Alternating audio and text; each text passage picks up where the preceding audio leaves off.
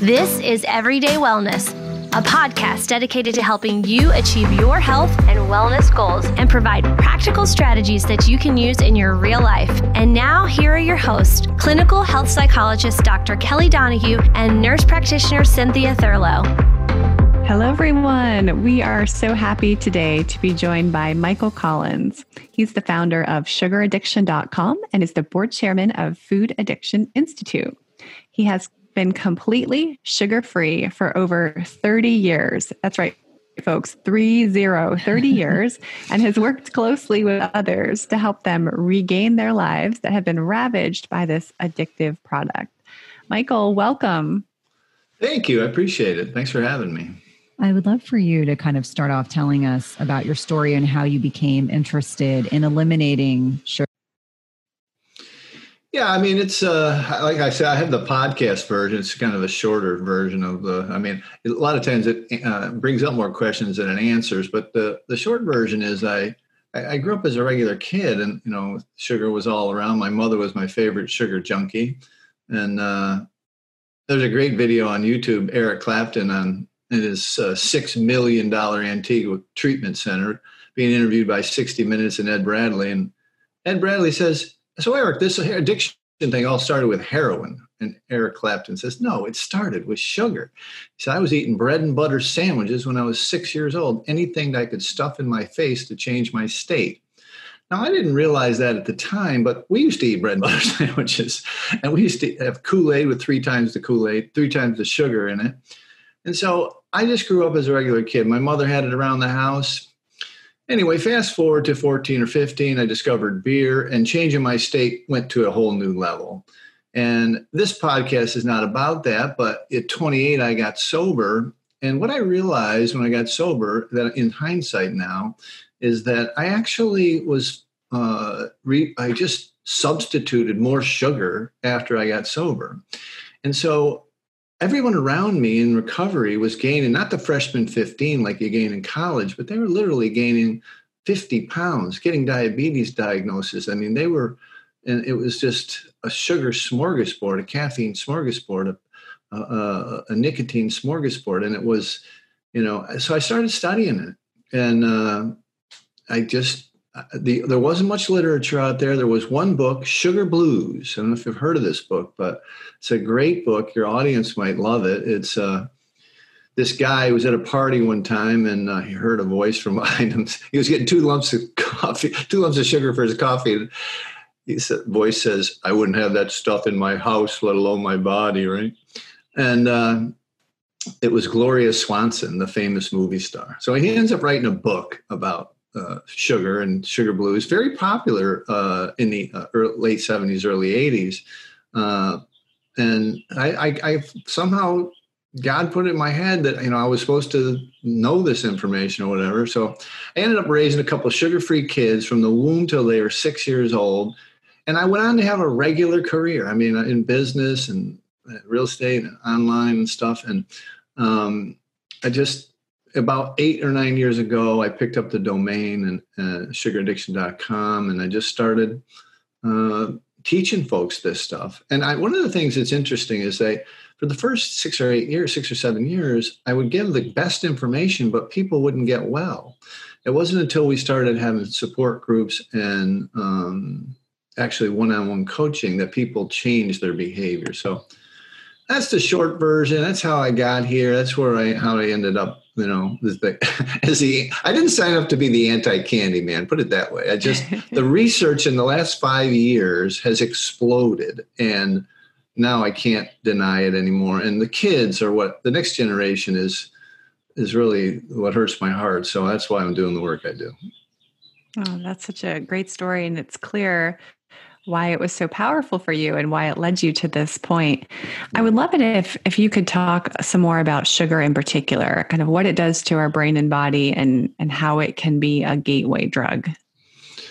Yeah, no, that's a great question. And I like to, differentiate my view of both the sugar as it decimates us and the sugar as we recover. And it's real simple. Vince Lombardi used to start his talks at the beginning of the year, his coaching things. He won the first 2 Super Bowls for people that don't know. With this is a football, it's like the basics. And the basics are that sugar, the drug sugar, is 50% fructose and 50% glucose, right? And we all know what glucose is doing to the body. It's been pretty much researched for 10 or 15 or 20 years. Diabetes and heart disease, a lot of other maladies that people are pretty aware of, obesity and weight gain and all that kind of stuff. But what's less unknown in the public is the brain research that's happened in the last 5 years about the dopamine, serotonin, norepinephrine, GABA, oxytocin, even the adrenal glands have been researched. And it's really the eminent researcher, Dr. Robert Lustig, says we have discovered the offending molecule, and it is fructose. And fructose affects the brain's reward systems, right? It's what gets you it's the reason you can't quit.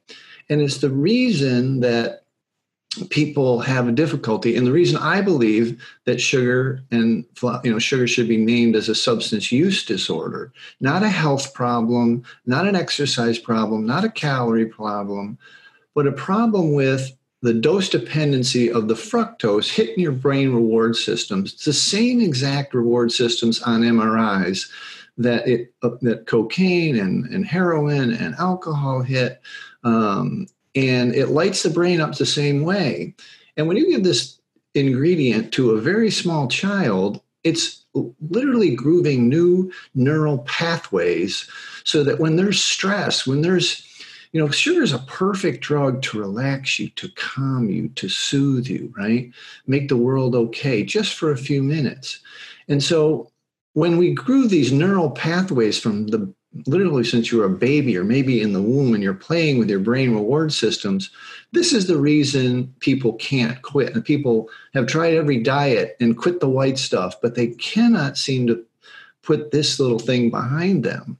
So that's my take on it. I like to separate the stuff we do with other folks because everybody that has a sugar detox and talks about sugar is in the health industry and telling you to exercise more and reduce your sugar intake. But if you have, your brain reward systems linked to a neural pathway, this white substance, you're not going to change until you figure out what that's all about and how to change that habit. So based on what you just said, and I'm in complete agreement with everything you were saying, I always kind of affectionately refer to sugar as like legalized legalized opiates, legalized, sure. Drugs, because it's so proliferative and it's so accessible, meaning it's in everything. It's in our condiments. It's in things that we don't think about as salad dressings, things that seem relatively benign. But I'm curious, it's the start of the new year. We're still in the month of January, although it's the last day. And so January 1st is when a lot of people start with New Year's resolutions. And for a lot of people, they decide they're going to do a Whole30 or they're going to, kick out processed foods. And so I'd love to hear a little bit more about what you refer to as sugar's revenge and why the average, short-term detox seems to actually make cravings worse and not better. That's a great question. Thank you. I mean, basically, it's a little bit of my pet peeve. And look, first, let me qualify this, that I love all the sugar educators out there. I'm a firm believer, and this is a long story, I'm not going to get into it, in multiple pathways to recovery. It's something that's going on in the substance use disorder world. It's like stigma reduction and helping more people be aware of what's going on so we can get people off opioids and all other drugs. But in our world, everything in the sugar detox world, as I mentioned earlier, is attached to the health coaching and health world and workout world, right? So every trainer and diet book writer has this sugar detox, 3 days, 5 days, 7 days, 10 days, 14 days, 21 days, 28 days. They have 30 days. They have all these detoxes, right? And what they do is, they want you to reduce or quit or eliminate sugar for this period of time, right? And then they disappear, right? And then they're like, well, now you just go to the gym and exercise, and now you just keep your sugar a little bit less, right? Well, if that were the case, then the recidivism numbers, which are lore, literally like famous in the research and the annals of peer-reviewed literature, where when someone loses a substantial amount of weight, like 50, 80, 100 pounds or more, or even a little bit of weight, 90+% of the time, they gain it all back within the first year and then some. And what that is very simply, when they do it, it doesn't matter what book. You mentioned the Whole30 or South Beach or Atkins. It doesn't matter what they do. 95% of all great diet books say reduce or quit the white stuff. And very simply, if you are able to, which very few people are without help or support, to go 100% abstinent of sugar and flour, you don't even need to exercise. You don't need to have any calorie deficit or calorie reduction, any of that crap. All you need to have is the elimination of sugar and flour, and your body will fall to a normal size weight. But the problem comes when people muscle through those detoxes, all of them. They get to, okay, let's just say it's the 30-day. When they get past day 30, their support system goes away. They stop doing it. They stop thinking about it, and they revert right back to their old neural pathways, which have been grooved since they were children, right? And when stress comes up or something from the past starts to come up that you used to deal with by eating, stress comes up, you go right back to your old patterns. And so it's not that I think it's almost dangerous because it's creating yo-yo dieting, because later in the year, they'll do the same thing. They'll do a detox, they'll lose some weight, they'll be healthy, and then all of a sudden they'll go back when the stress comes back. And people just aren't aware that this cycle is happening. Well, first of all, they're not aware why it's happening. And they're not giving sugar the respect that it should have as a psychoactive drug that's helping them feel a little bit better about themselves, and has grooved a neural pathway that says stress, sugar, stress, sugar. Instead of stress, take a walk, stress, go to yoga, stress, get a hug, stress, meditate, stress, pray, stress, sleep. It says stress, sugar, and we go right back to where we were. I hope that made some sense there. But I'm adamant about it. It's getting to the point where I believe it's pretty much the only message I got to get out there, is that they got to understand what's happening to them to fix what's happening to them. And I think that's really valuable that, we've used that as this, it's almost like Pavlov's dog. We have this conditioned response in our brain. So something goes on, we go to sugar instead of finding a healthier alternative. And it's not to suggest for anyone that's listening that we aren't of the mindset that it's moderation, not deprivation. But for people that really struggle with sugar addiction, and I have many of them as my patients, and I'm sure Kelly does as well, and obviously Michael has worked with many of these individuals, it's kind of like, and I'm not in any way comparing alcoholism to sugar addiction, but very much for the I will if you want. I'm not afraid, but go ahead. Okay, you go. I'm going to let you kind of jump on that. But much like for the alcoholic, they can't just have another drink. I mean, it has to be complete abstinence. And I find for many of these women that I'm working with, they really can't have that indulgence. Whereas I can do that. Kelly can do that. I can have a piece of chocolate and leave it and move on to something else.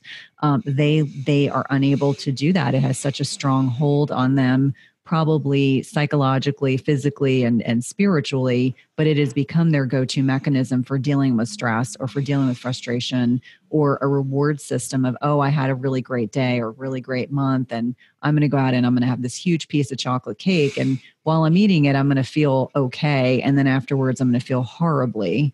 And they just start this vicious cycle. And so, I think, unfortunately, sugar is thought of as being so completely benign, but I 100% agree with you that it becomes a huge and enormous problem for most, if not all people. I call it the monkey on the back. Mm-hmm. Well, I mean, you're, I got to tell you, you're both, more advanced than 80% of the podcasts I go on, because they're some kind of health educator, and they don't draw this correlation. They don't think about, people don't, they haven't thought deeply about it, or they haven't had the experience or whatever. They're in this calorie deficit world where they just think if they can have, they have a certain amount of sugar if they are in the gym every day or every other day, whatever.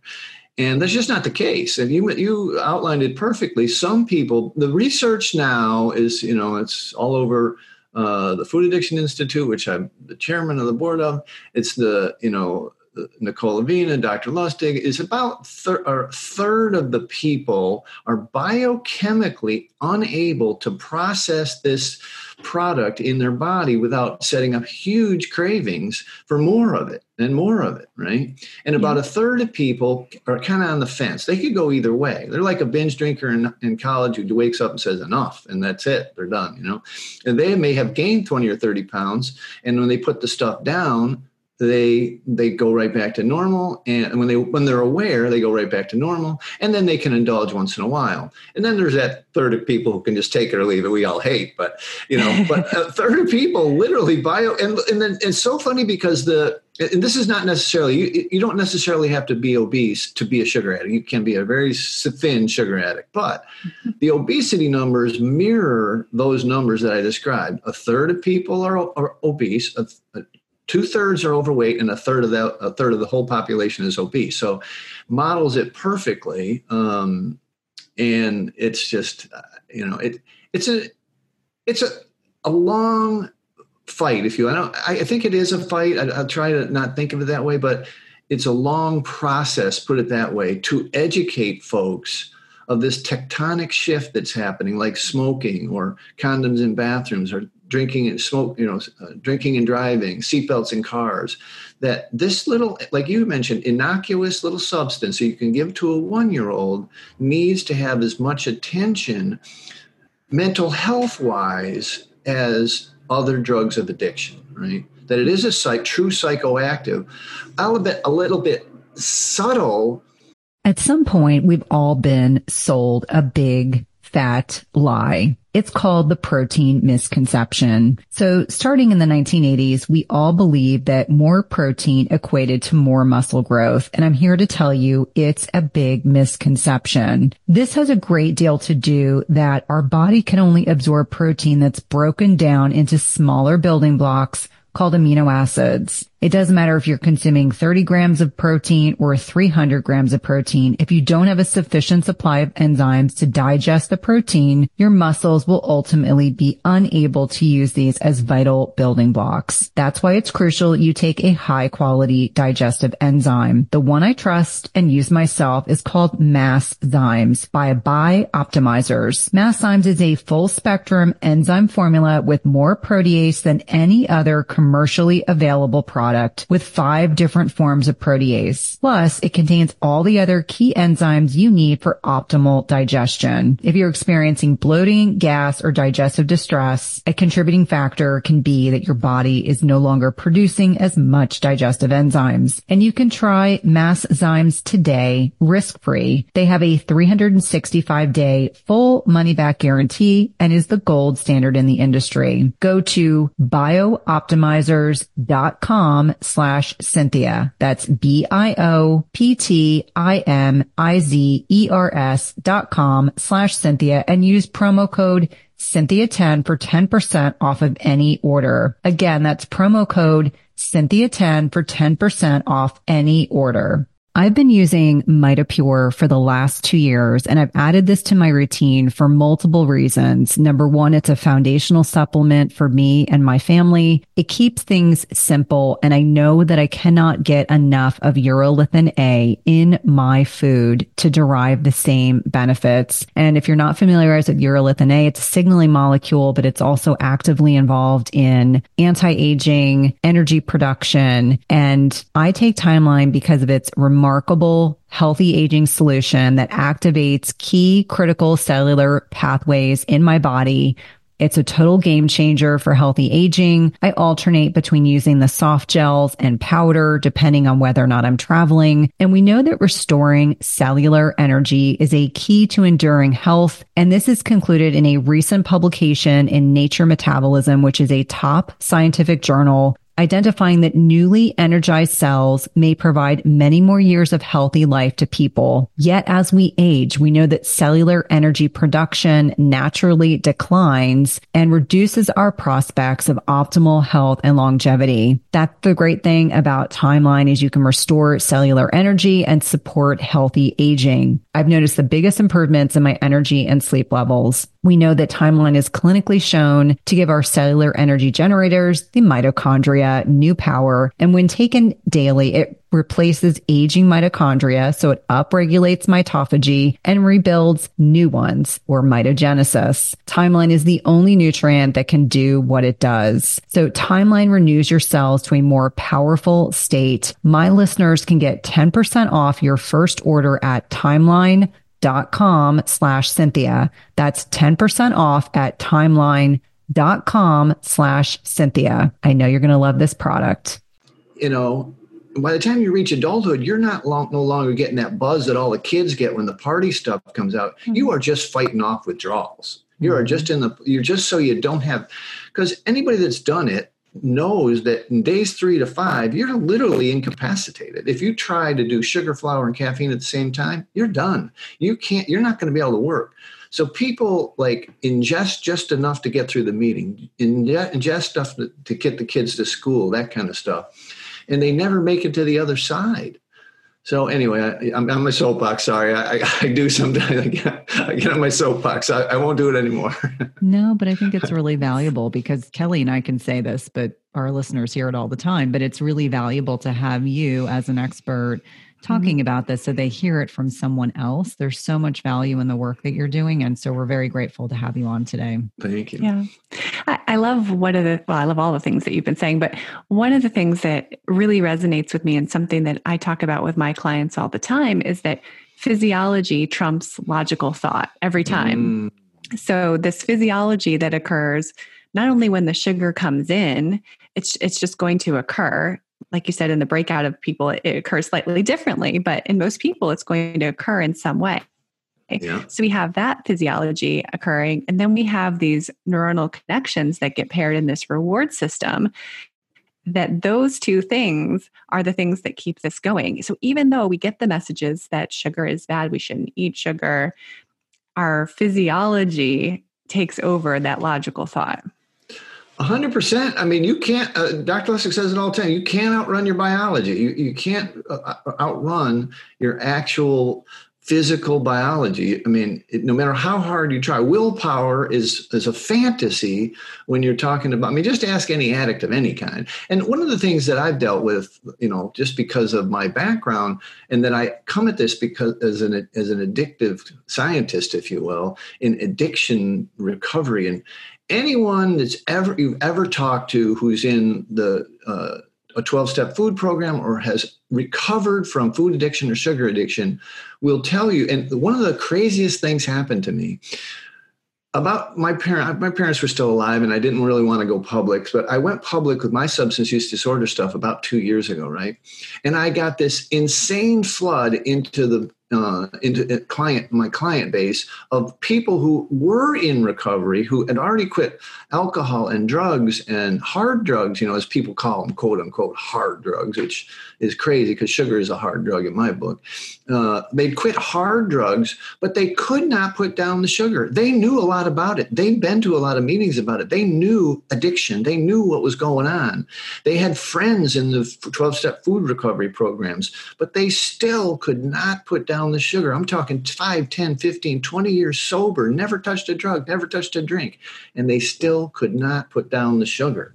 So that, and they tell you to a man, to a woman, when they got on the other side, they said that sugar was harder to put down.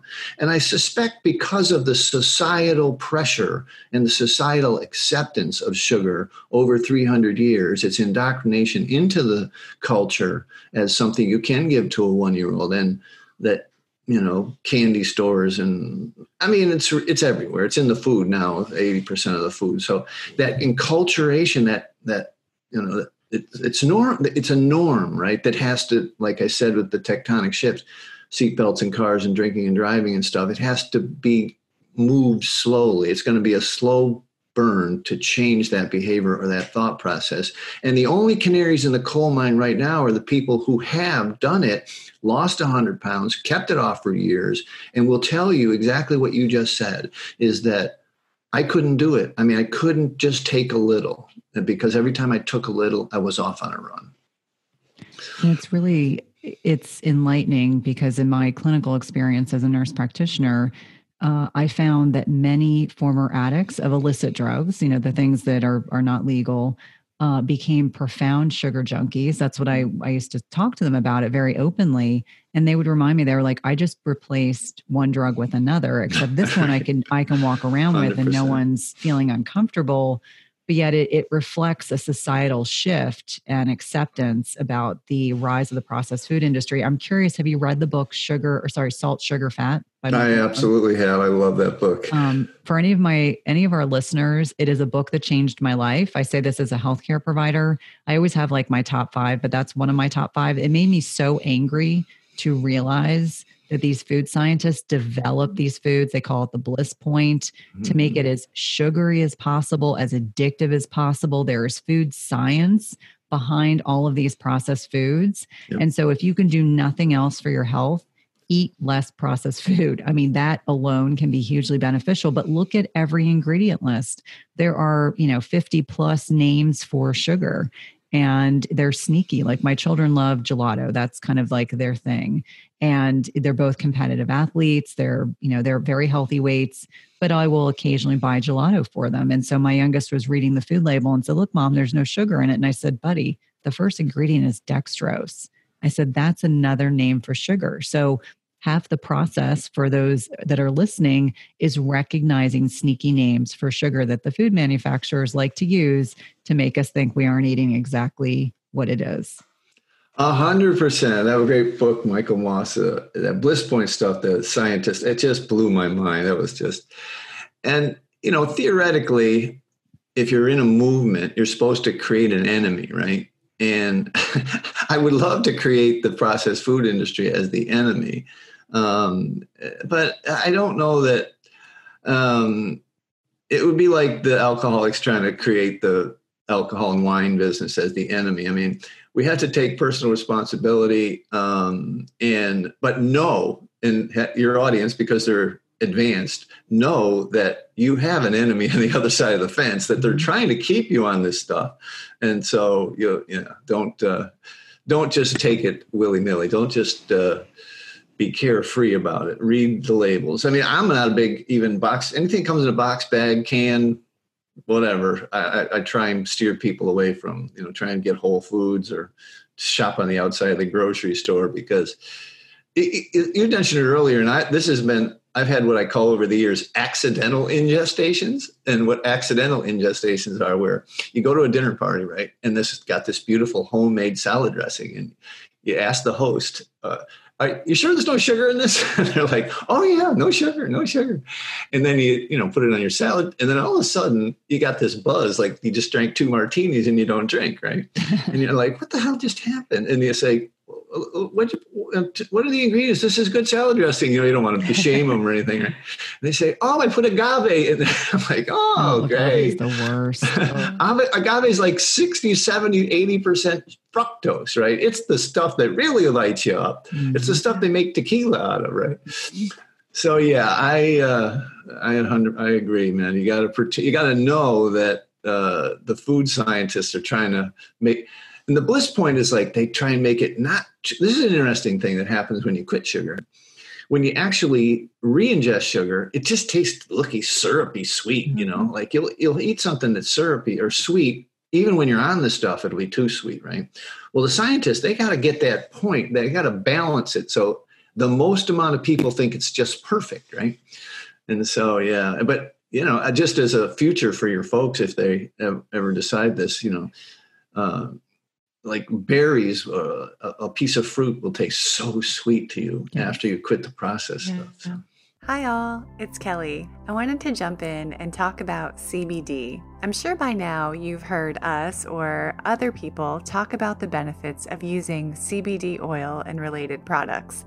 And I'm telling you that it definitely works, and the research is supporting that. However, Cynthia and I have also noticed that you can purchase what's labeled as CBD oil from drugstores, from gas stations, and we want to make sure that if you're going to try this product, that you have a really good, reliable source. Direct CBD Online provides natural alternatives to prescription painkillers and medications. They sell only the highest quality CBD oils, edibles, creams, and more to help you on your search for natural well-being. And they strive to assist you in making informed decisions about your health and the products and supplements that you use. If you've been thinking about trying CBD, and we know that you have, I highly encourage you to check out Direct CBD Online. You can click the link in the description to learn more and get started today. And I think that that's an interesting point. So we're talking about the substances that are sugar and the different names for sugar.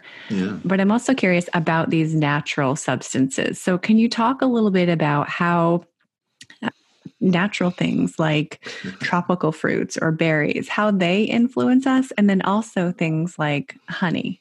Oh, you went there, didn't you? I did. I know people are asking that question. You had to do it. You had to open Pandora's box, didn't you? Yeah. Okay. So I get a lot of hate mail and the hate emails and stuff like this, and a lot of disagreements, if you will. But I've been following the people that have been studying this.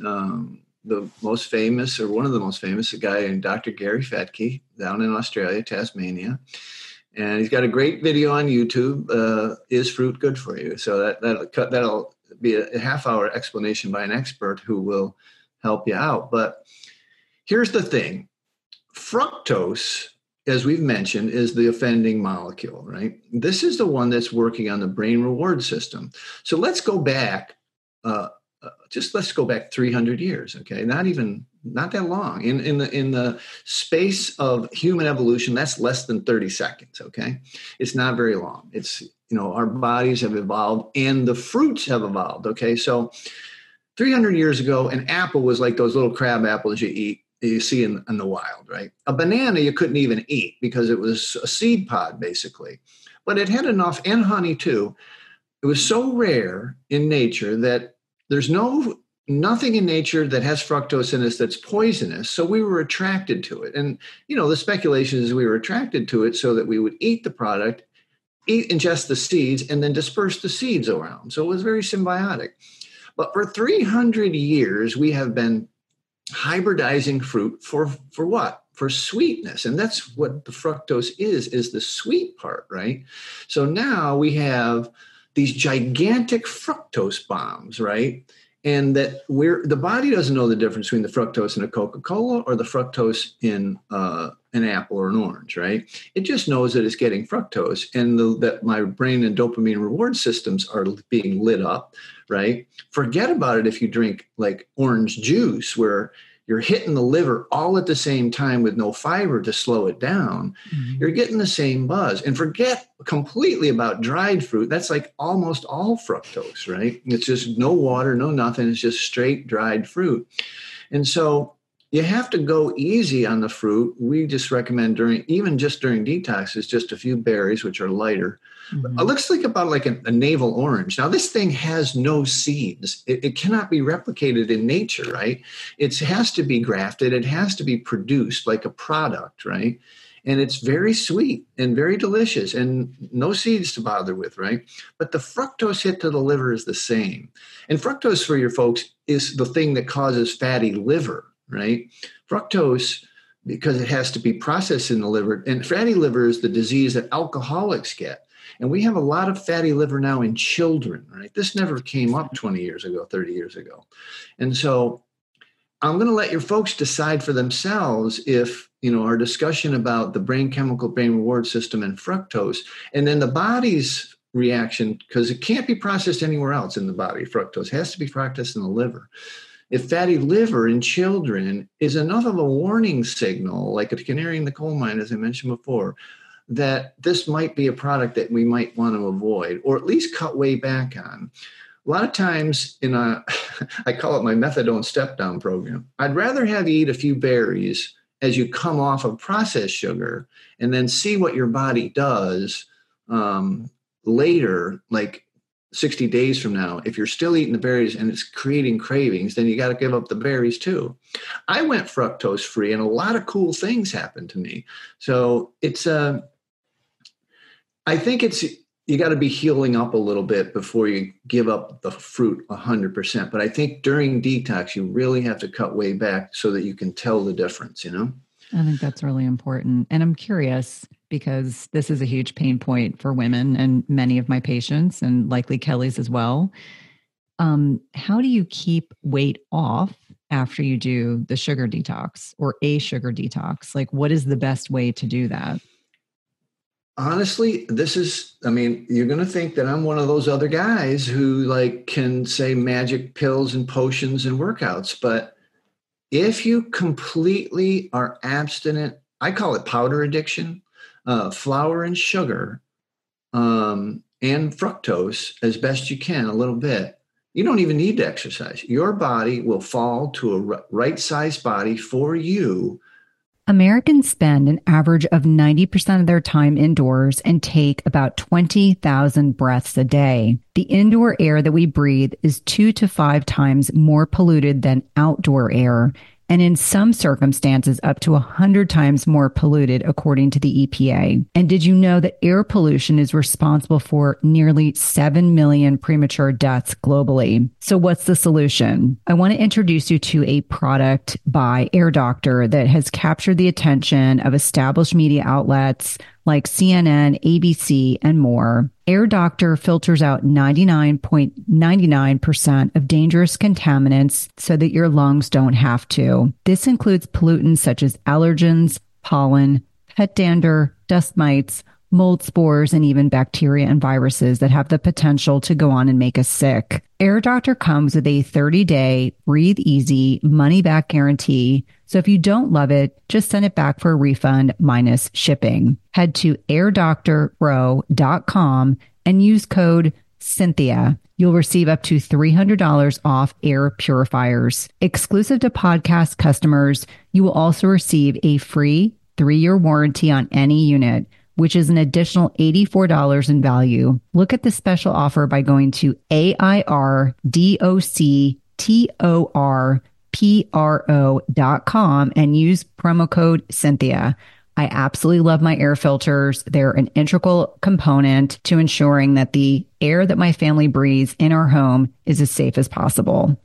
Mighty Maca is a superfood drink mix full of 30 plus natural ingredients, and it was formulated by Dr. Anna Kabeka during her healing journey. Mighty Maca Plus ingredients, which include nourishing ingredients like organic maca powder, turmeric, quercetin, broccoli, parsley, trans resveratrol, pomegranate extract, and more, were carefully selected for immune support, to sustain energy, provide mental clarity, and improve recovery. It also tastes delicious. It supports healthy detoxification and alkalinity in the body, balances hormones, fights free radicals, and neutralizes lactic acid, all while increasing your energy and vitality. It helps improve your digestion and reignites your libido. It's a powerful superfood drink mix that needs to be part of your daily routine. And Dr. Anna is offering my listeners 10% off your first purchase by using the link dranna.com/Cynthia. That's 10% off your first purchase by using the link dranna.com/Cynthia. It's delicious and nutritious. All the exercise you got to do is go to the refrigerator of the store and play with the kids. It will take time, but it happens almost all the time. One of the things I find myself is a 12-step whisperer, okay? So for 40 years, people have been meeting in dusty church basements, and they have food plans that require no flour, no sugar. And the people that abstain and actually fall to that, or actually follow that food plan, those folks fall to a right-sized body.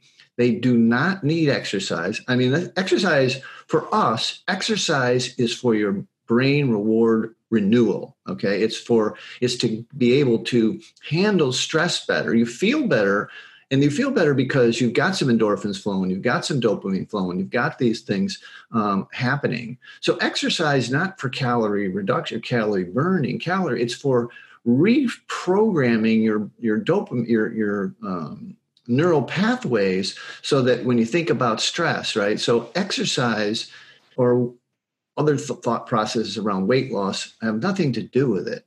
And the answer to your question is, what do you do to keep it off? Nothing. You just abstain from the powders, abstain from the flour and the sugar, and you will fall. Not only will your mental health return, but your physical, there's a lot of new studies about mental health in this too, but your physical health will return and your body will fall to a right-sized body. I think that that's so eloquent in its simplicity, but we also know that what is simple isn't necessarily easy. 100%. Yeah. And I think that, the more you can realize the benefits beyond just weight, the easier it is to stick to it. Yeah. No, I mean, that's one of the things we like to quote unquote sell is we sell the benefits, and we call it the gift of 90 days, man. We've never had anybody get what we just described is 100% abstinent, flour and sugar and low on fructose, and like turn around and go back because their skin is better. They're losing weight. They're feeling better. They're sleeping less. They're sleeping better. Just so many, like a constellation of benefits has happened that they are, they're just, now sometimes people will slip, right? And sometimes slips last a couple of months and 5 or 10 pounds, but they will, if they've experienced that 90 days, they'll get back eventually, they'll get back.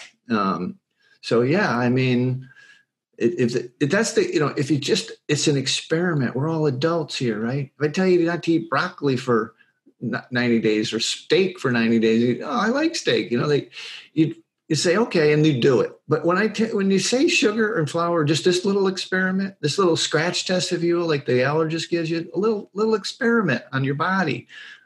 They can't do it because they're addicted. And I hate to be just so blunt about it, but it's so true. The reason they can't put it down and do the experiment just for a short period of time is because of everything we've discussed about the brain reward chemicals. Well, it's all about what triggers someone. And clearly, if they've got an addiction, that triggers them. I always say ice cream seems to be the bugaboo for a lot of people. And I'm like, fat and sugar together is highly addictive. It is set up to be that way.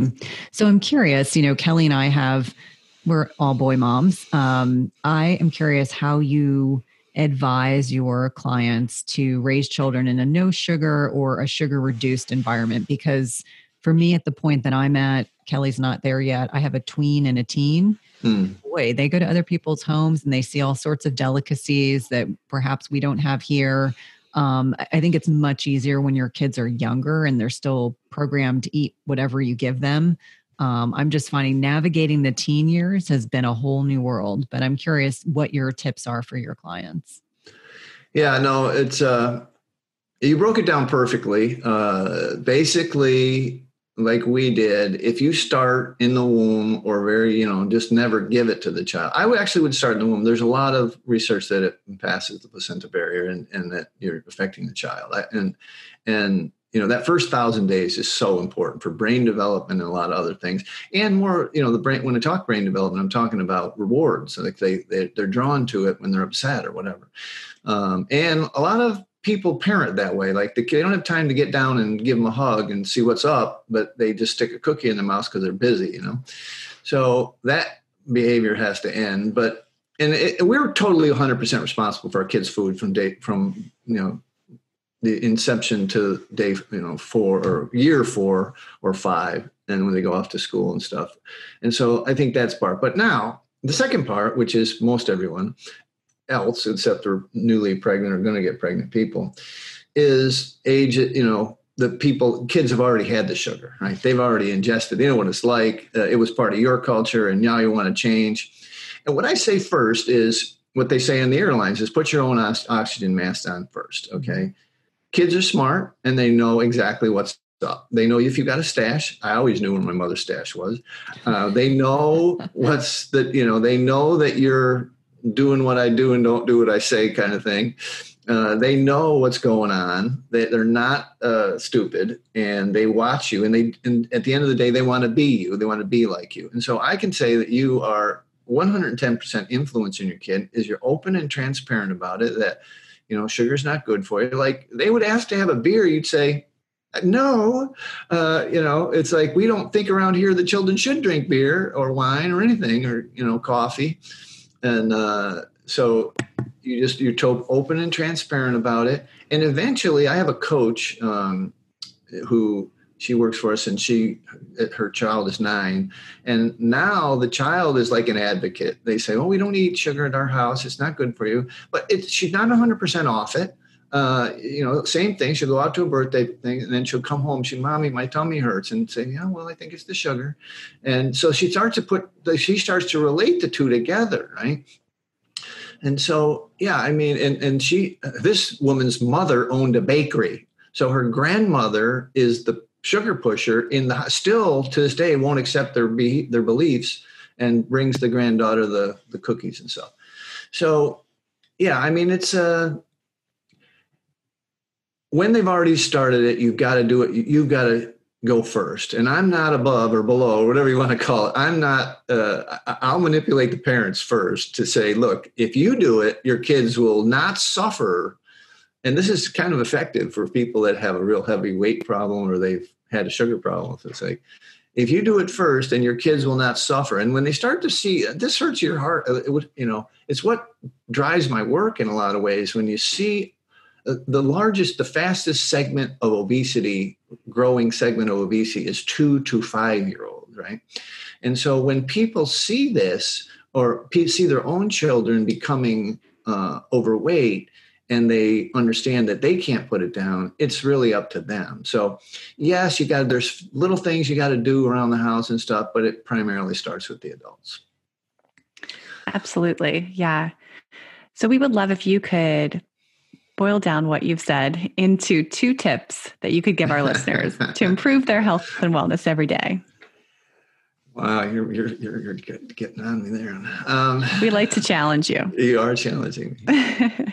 I think one tip covers it all, and it's a little not counterintuitive, but I think it's thought-provoking, at least, is like, I mentioned it a little bit, but one of the things that I found in the work that we do is that in the folks that are attracted to the work that we do, is that they are pioneers in their own right, in their own lives. They're in athletics, in business, in career, in parenting, in religion, in church, and whatever it is.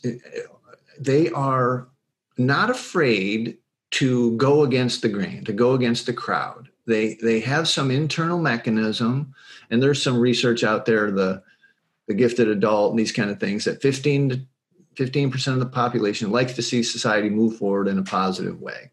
But they're pioneers in that way, in that they don't care what other people think. They're willing to traverse their own path. They're willing to go out there and do their own research and use their own bodies as guinea pigs. I use my own children as guinea pigs, right?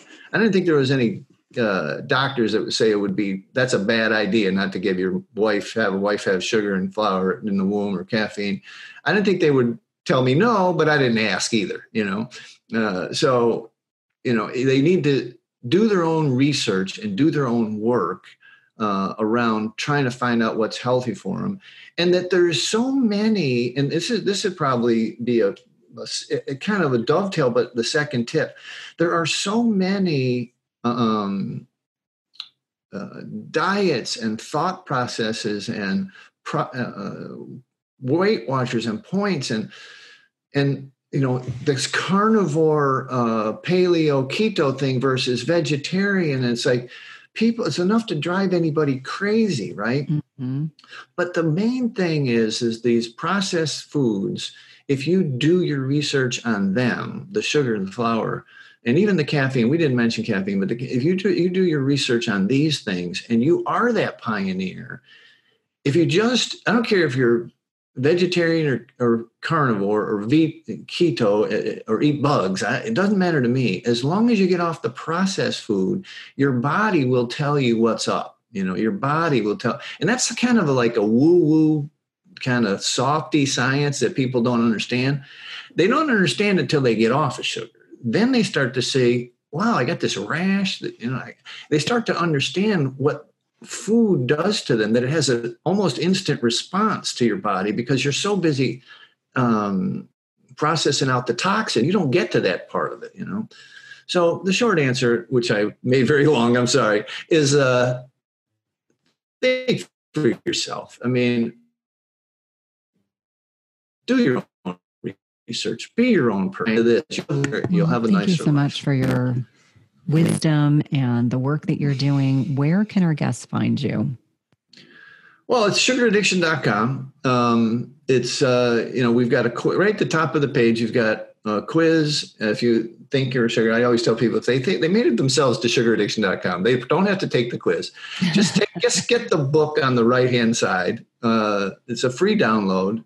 It's a book that's on Amazon that sells for $9.97 or something. And, I have it on the site for free digital download. Now, you can't get a paperback for free, but you can get a digital download right at sugaraddiction.com or sugaraddiction.com/book. And you can get the book and check it out and see if it resonates with you. And that's probably the best way to get a hold. I do a Quit Sugar Summit. It's at quitsugarsummit.com every year. We have all the guys that I talk about, the Lustigs and the Taubes and all the famous sugar educators. And you can check that out too, but that's only once a year. Awesome. Well, thank you so much for your time this morning. And we're so grateful to have had you on the podcast. Well, thank you for having me. Keep up the great work. I mean, again, I don't often meet, kind of advanced thinkers on the sugar topic. They're always a little stunned. 60% of my podcast guest visits are the guest or the host wanting to work on their sugar thing. Oh, wow. That's true amazing. Story. So thank you. Thank you. Thanks for listening to Everyday Wellness. If you loved this episode, please leave us a rating and review, subscribe, and remember, tell a friend. And if you want to connect with us online, visit the link in the show notes.